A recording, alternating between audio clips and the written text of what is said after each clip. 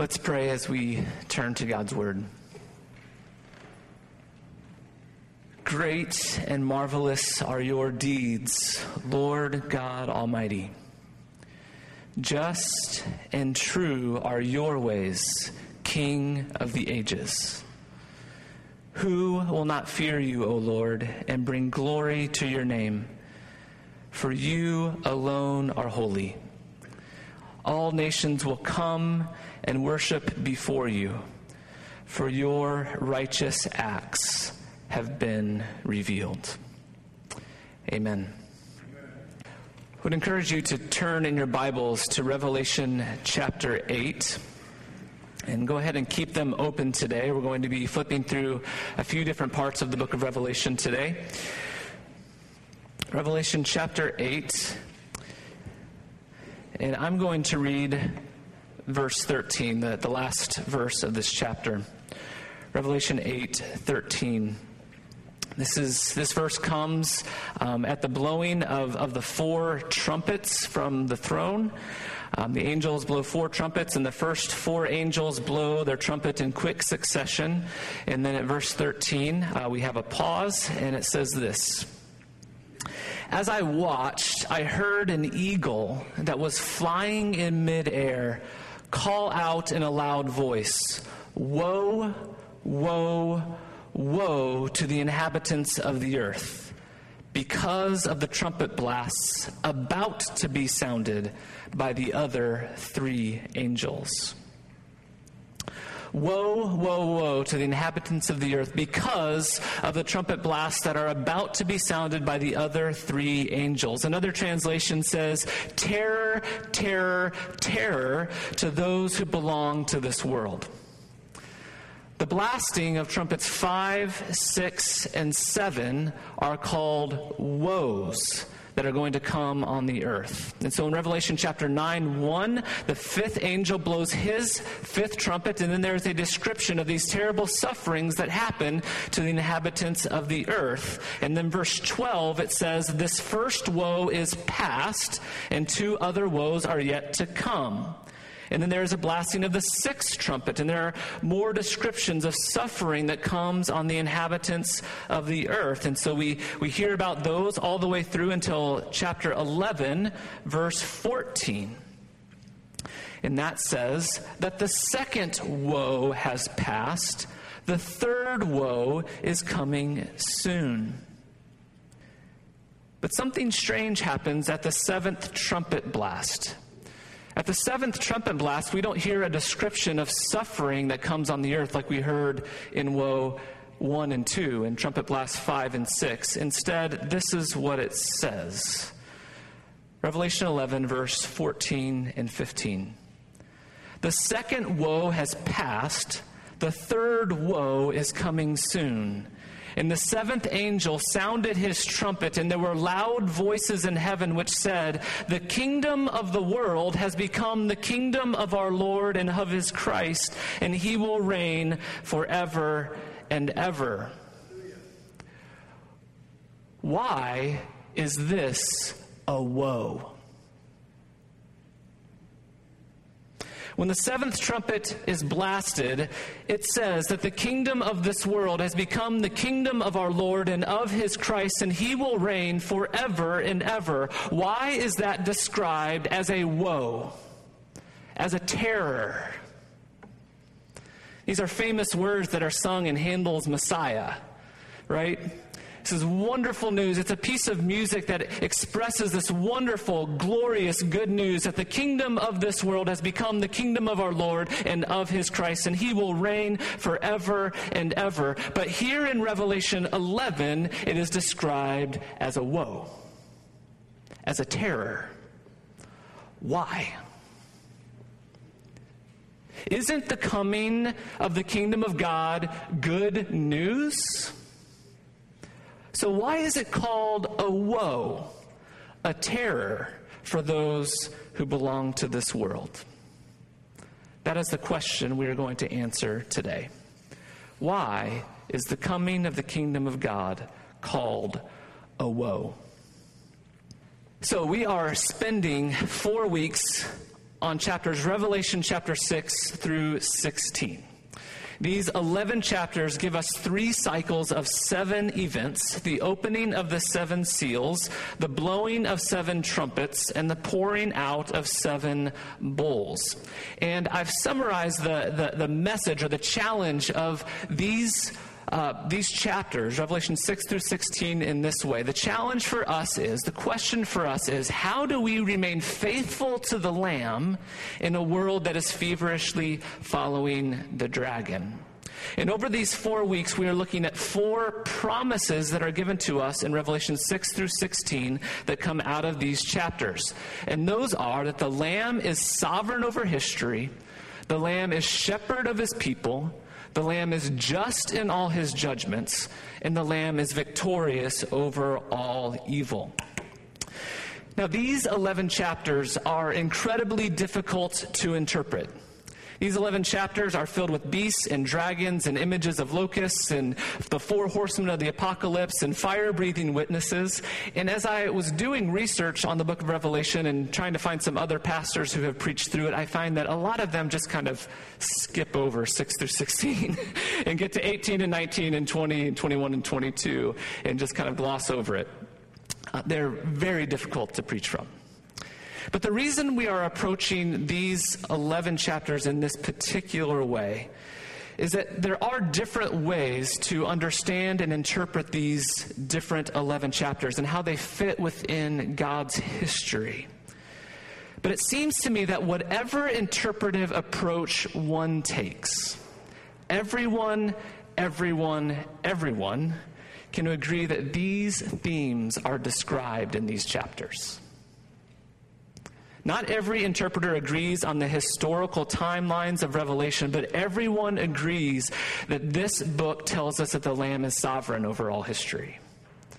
Not every interpreter agrees on whether or not Christians will participate in a great tribulation, but everyone agrees that this book tells us that the Lamb will be shepherd over his people. Not everyone agrees on how and when God's victory over evil will happen in history, but everyone agrees that Revelation tells us that Jesus is victorious.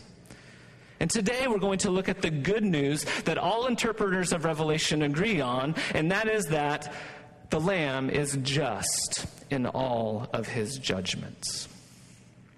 These 11 chapters tell us that God is a God of justice.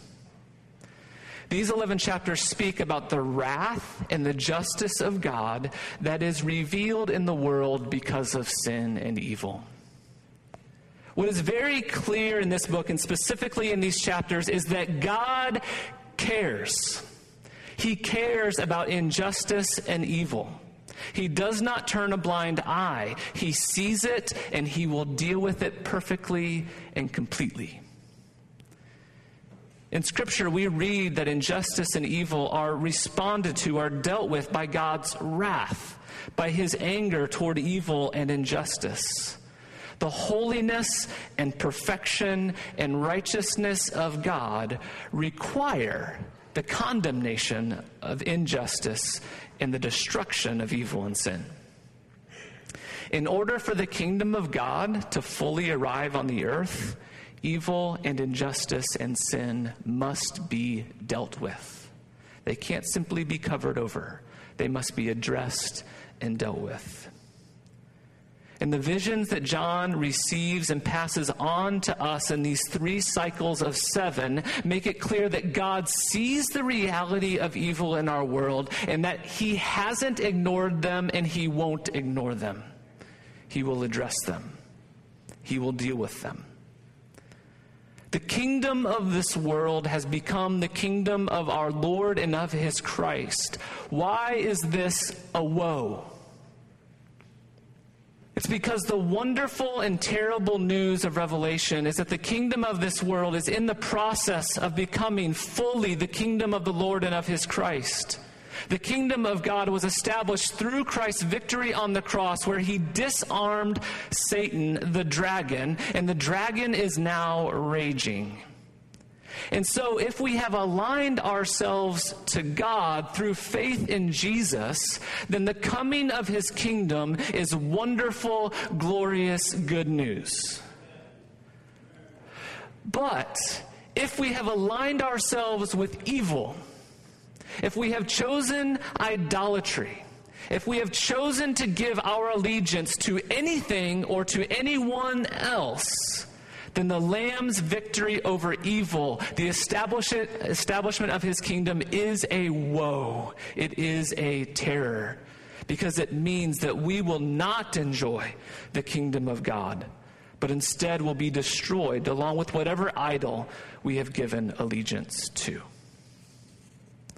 Here is how Revelation describes the fate of those who deny the Lamb and who worship the beast. Revelation 14. Anyone who worships the beast and his statue or accepts his mark on the forehead or on the hand must drink the wine of God's anger. It has been poured full strength into God's cup of wrath, and they will be tormented with fire and burning sulfur in the presence of the holy angels and the Lamb. The smoke of their torment will rise forever and ever. They will have no relief day or night, for they have worshipped the beast and his statue and have accepted the mark of his name.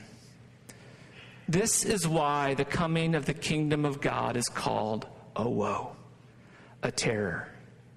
Because our eternal fate is bound up with whatever or whoever we worship.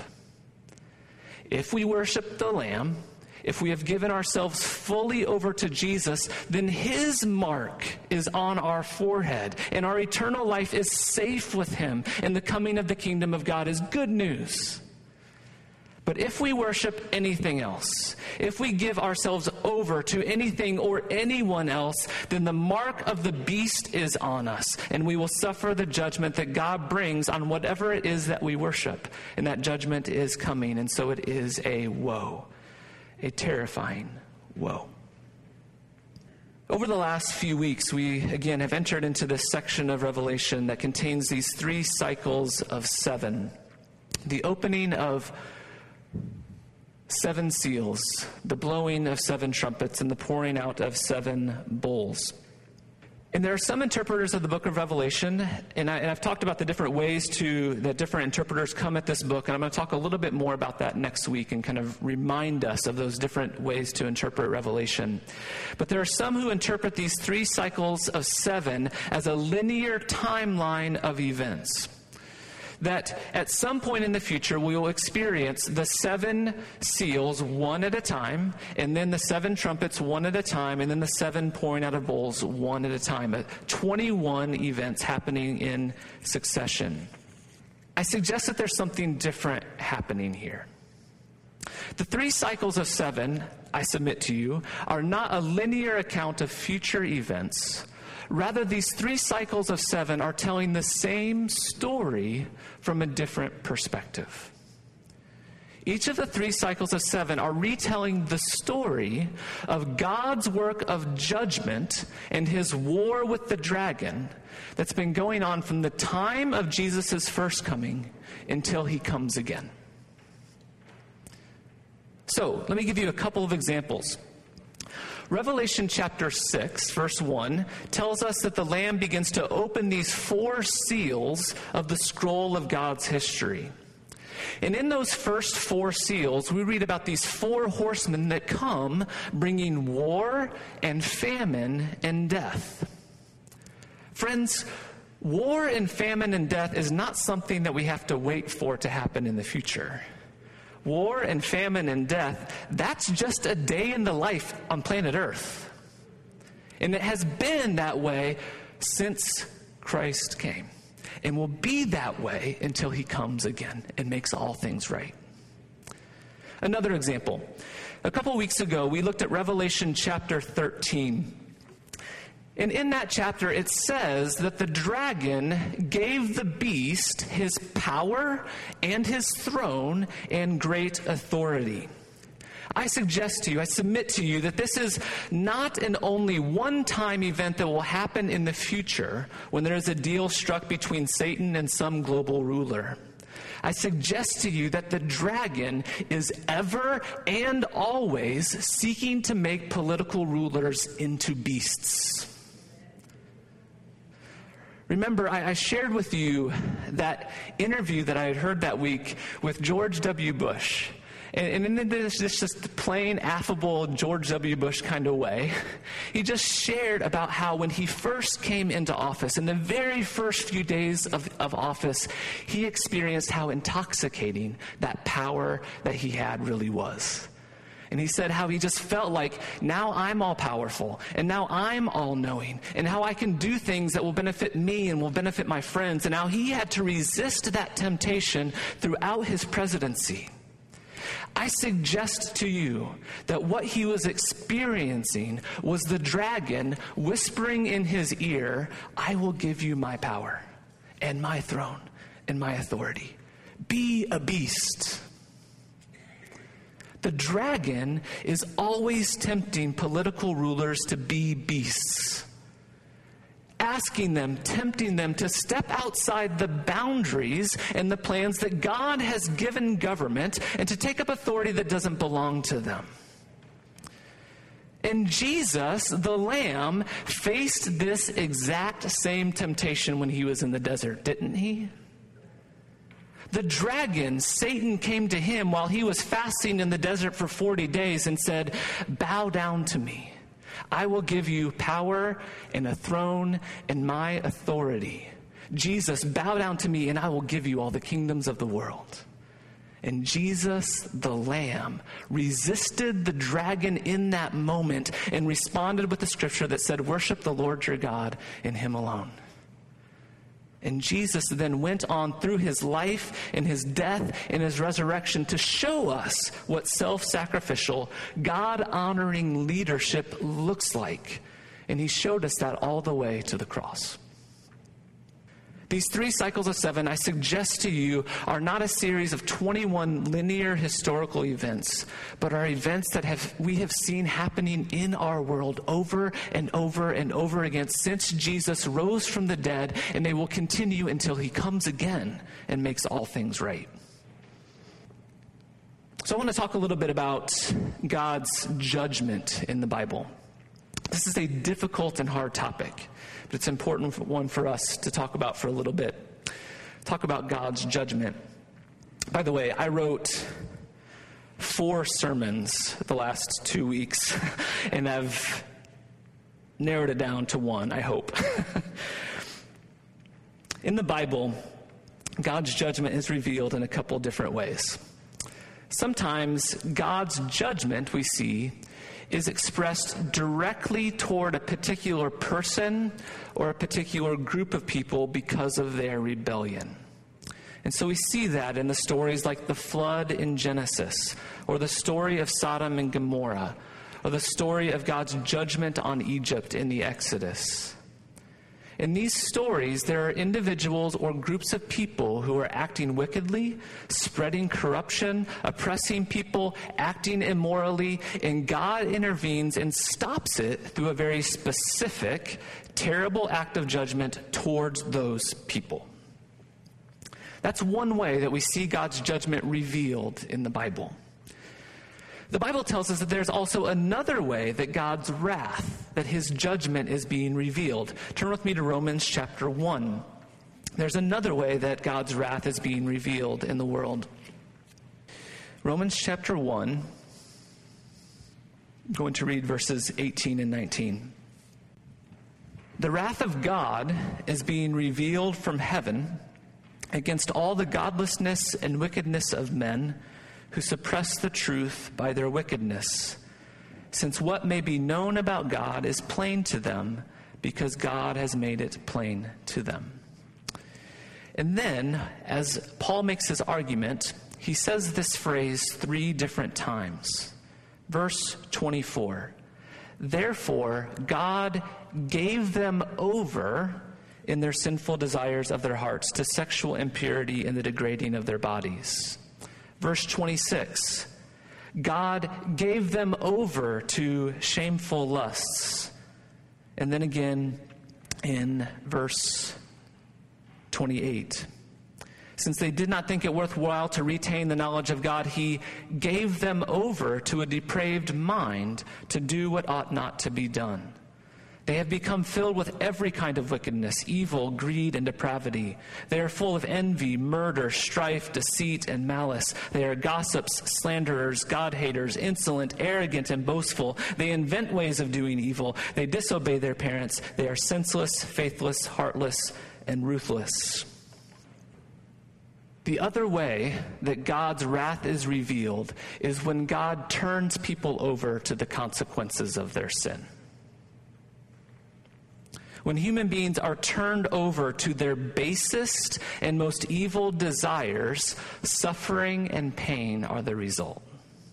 And those are two different ways that the Bible talks about the way God's judgment is revealed. Sometimes it's very specific at a specific group of people, and then other times it's this general judgment that we see in the world as God gives us over to the consequences of our sin.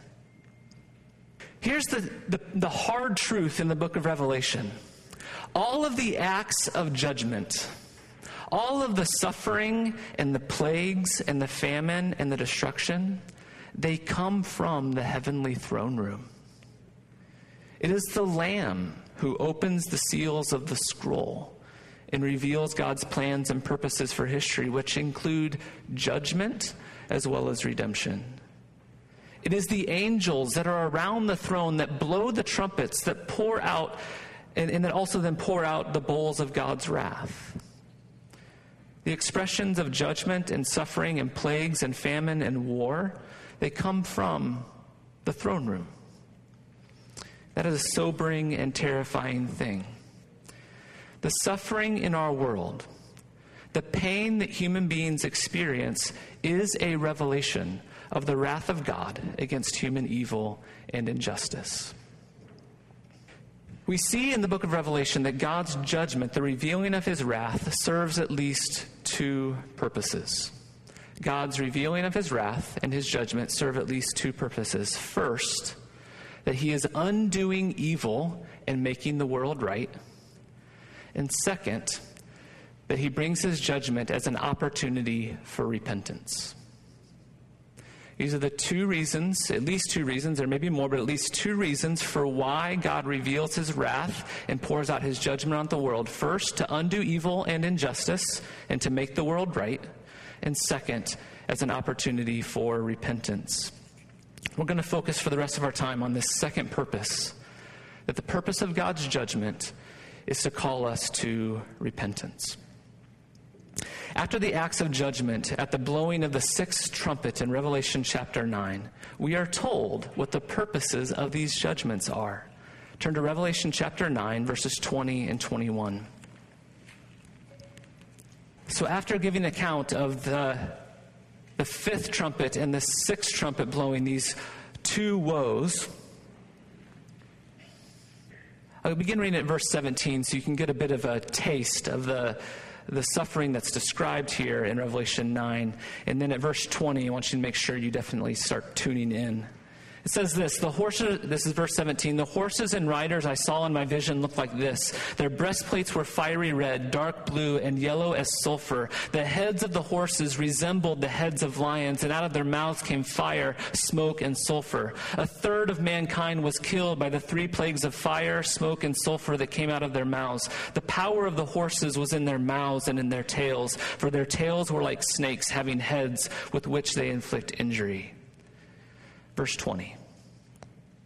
The rest of mankind that were not killed by these plagues still did not repent of the works of their hands. They did not stop worshiping demons and idols of gold, silver, bronze, stone, and wood, idols that cannot see or hear or walk, nor did they repent of their murders, their magic arts, their sexual immorality, or their thefts. The suffering that we see in our world and the suffering that we experience in our life is at least in part God waving a big flag telling us that this is not the way that the world should be. Repent and turn around. It's a wonderful quote by C.S. Lewis. He says this: we can ignore pleasure, but pain insists upon being attended to. God whispers to us in our pleasures, he speaks in our conscience, but he shouts in our pains. It is his megaphone to rouse a deaf world. No doubt pain as God's megaphone is a terrible instrument. It may lead to final and unrepentant rebellion, but it gives the only opportunity the bad man can have for amendment. It removes the veil. It plants the flag of truth within the fortress of the rebel soul. We see the truth of this revealed very clearly with people who wrestle with addiction. Those who wrestle with addiction, you know that the consequences of your actions are the only thing that will bring you to repentance.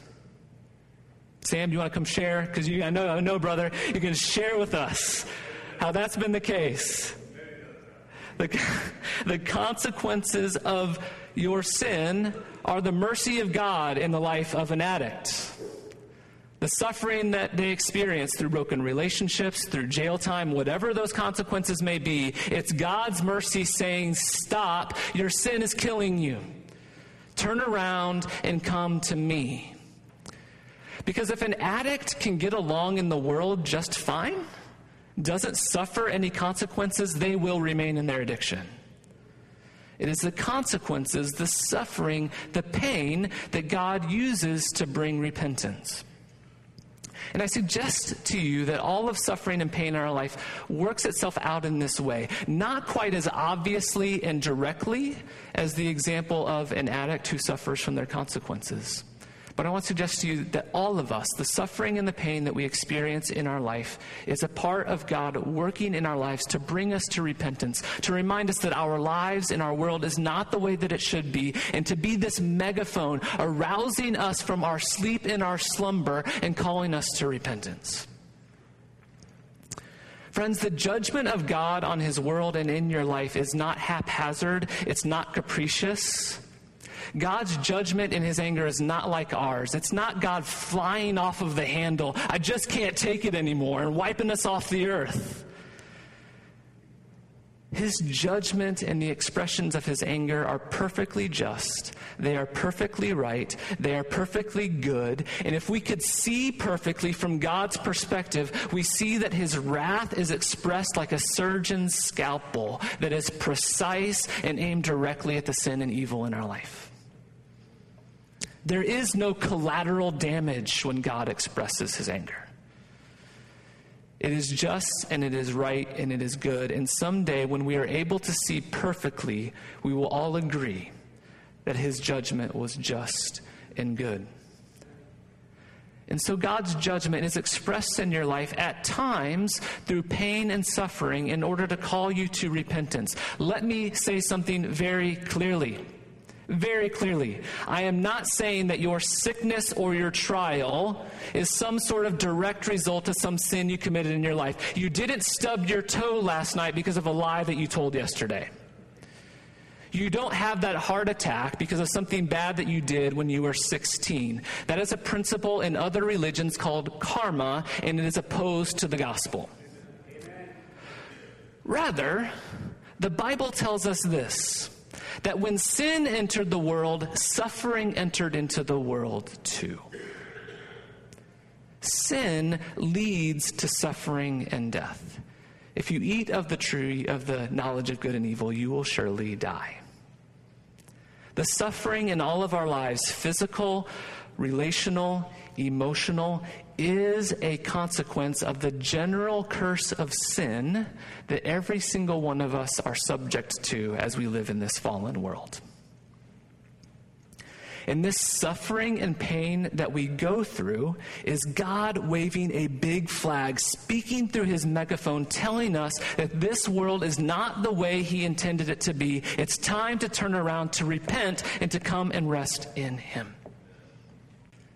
Revelation 9:20, the rest of mankind that were not killed by these plagues, they still did not repent of the work of their hands. These sufferings that we experience in our world are called to point us to repentance, because the Lord is patient with us.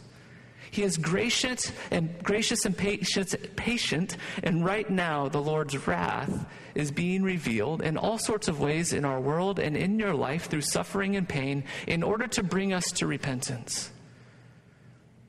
So when you see famine and war and disease in the world today, that is some expression of the Lord's wrath against sin.